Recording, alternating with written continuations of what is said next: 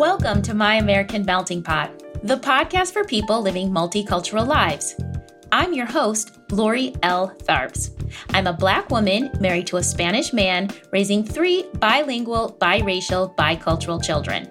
I'm also a journalist and the author of the book, Same Family, Different Colors, Confronting Colorism in America's Diverse Families.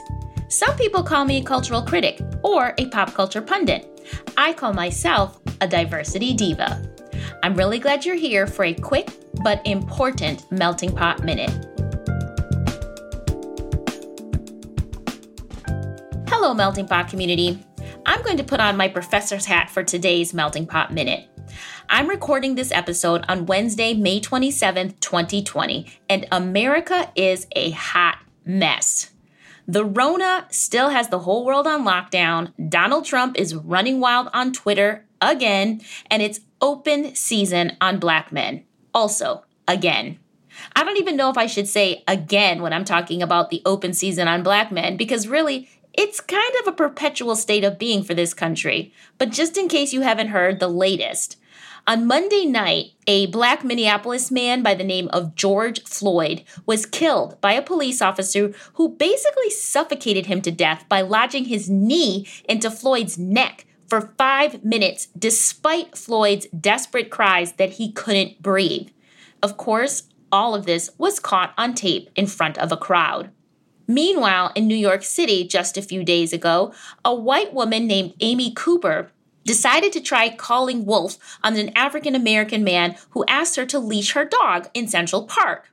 The man happened to be an avid bird watcher who coincidentally is named Christian Cooper, so they have the same last name, but they're not related. Anyway, Christian Cooper asked Amy to leash her dog as the area of the park where they were walking is a designated bird sanctuary and dogs have to be on their leash. Rather than comply with the law, Amy threatened to call the police and tell them an African-American man was threatening her, and that's exactly what she did. She played the victim, called the police, and said she was being threatened by an African-American man. Meanwhile, Mr. Cooper was actually recording the whole thing on tape, and so the whole world got to see how Amy was acting up. And now, Amy, who was a vice president at a bank or financial institution, has lost her job, she lost her dog, and apparently is now receiving death threats. She also, as of my latest reading, has been banned for life from Central Park. I bet Amy wishes she had put that leash on her dog and walked away. So, Melting Pot community, what are we going to do to fix this mess? I know there are a lot of people who are really frustrated, angry, sad. I know people are outraged and traumatized, incredulous and angry.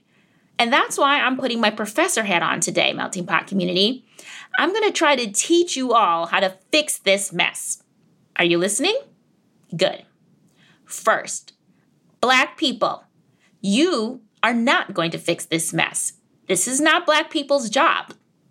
I'm going to say it again. Not your job, Black people. What I want you to do is sit back and let the white people fix this problem. Your job as Black Americans right now is to tend to your loved ones. Tend to your bruised and battered souls. Love on your children. Remind them that they are beautiful and worthy of joy. White people and white people adjacent, this is your job and you need to get to work. I know, you're thinking, I want to help, but I don't know how. I mean, what can one person do? What am I supposed to do? I'm going to tell you. That's why I'm here. That's why Professor Lori is here right now. Your job is to dismantle racism. I know, don't freak out. We're going to break this down. White people have to take this on. Black people have been marching, protesting, and reminding the public that Black Lives Matter for centuries. But you can see that it hasn't really moved the needle in ending racism. Yes, we've changed the laws, but we haven't been able to change the mindset of white America. We haven't been able to convince white and white adjacent people that Black lives really are inherently as worthy as white lives.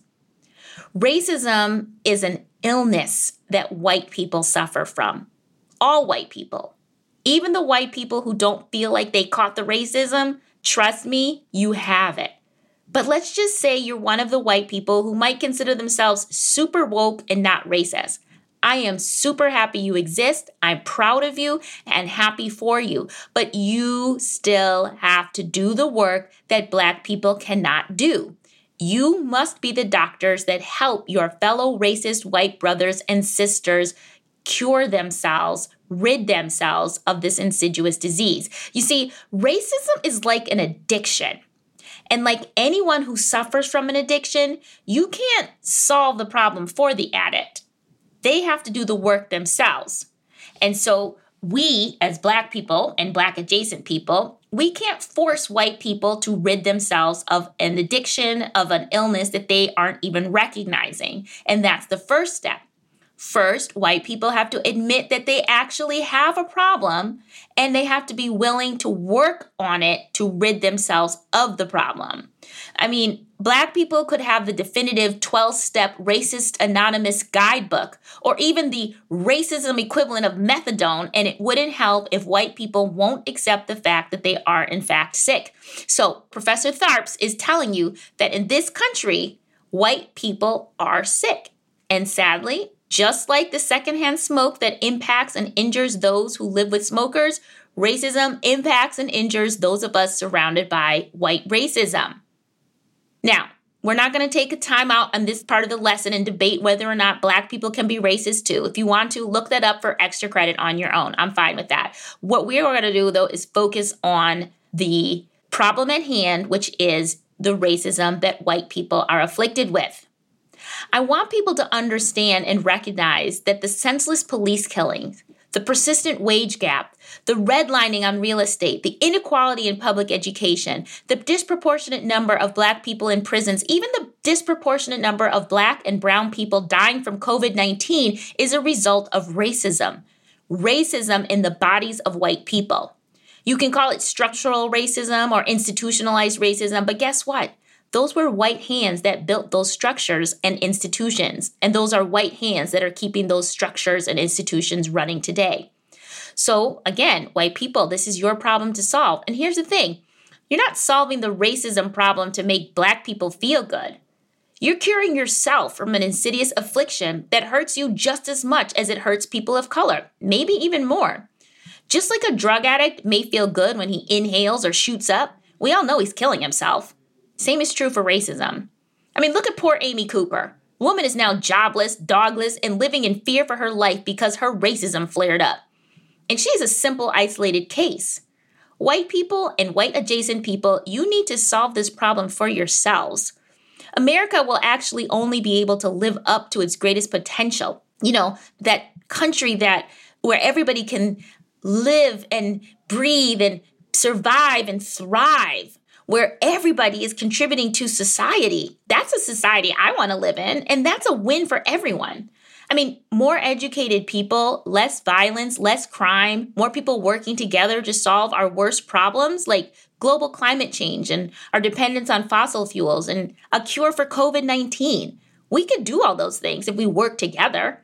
If half of us weren't using all of our energy just trying to stay alive and out of sight of police officers and vengeful white women like Amy Cooper, or the cop who decided he had the right to murder a Black man in front of a crowd. So white people, get to work. Fix yourselves. Fix your families. Fix your kids. Make this your number one issue. Talk about it all the time. Don't stop talking about it until you've come up with a solution, until you've come up with a cure. Talk about it at book club. Pray on it at church. Have conferences. Go on retreats. Meditate on it. I believe in you. I know you can do it. I mean, if you can put a man on the moon, you can definitely rid yourselves of racism. And I and all the other Black and Black adjacent people will totally be cheering you on. We want you to do this for yourselves. We know you'll feel so much better when you rid yourself of racism. And we'll feel better too. I mean, come on, we're all going to benefit.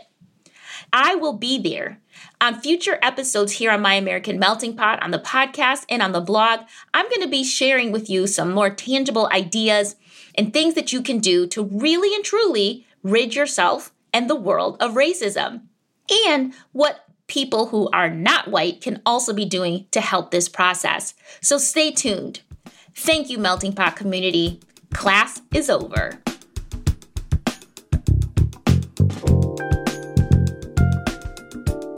My American Melting Pot is produced by me, Lori L. Tharps. Our editor and technical director is Brad Linder. Our theme music was composed by Sumi Tanoka. Thank you as always for listening, Melting Pot community. Don't forget to always live your life in color.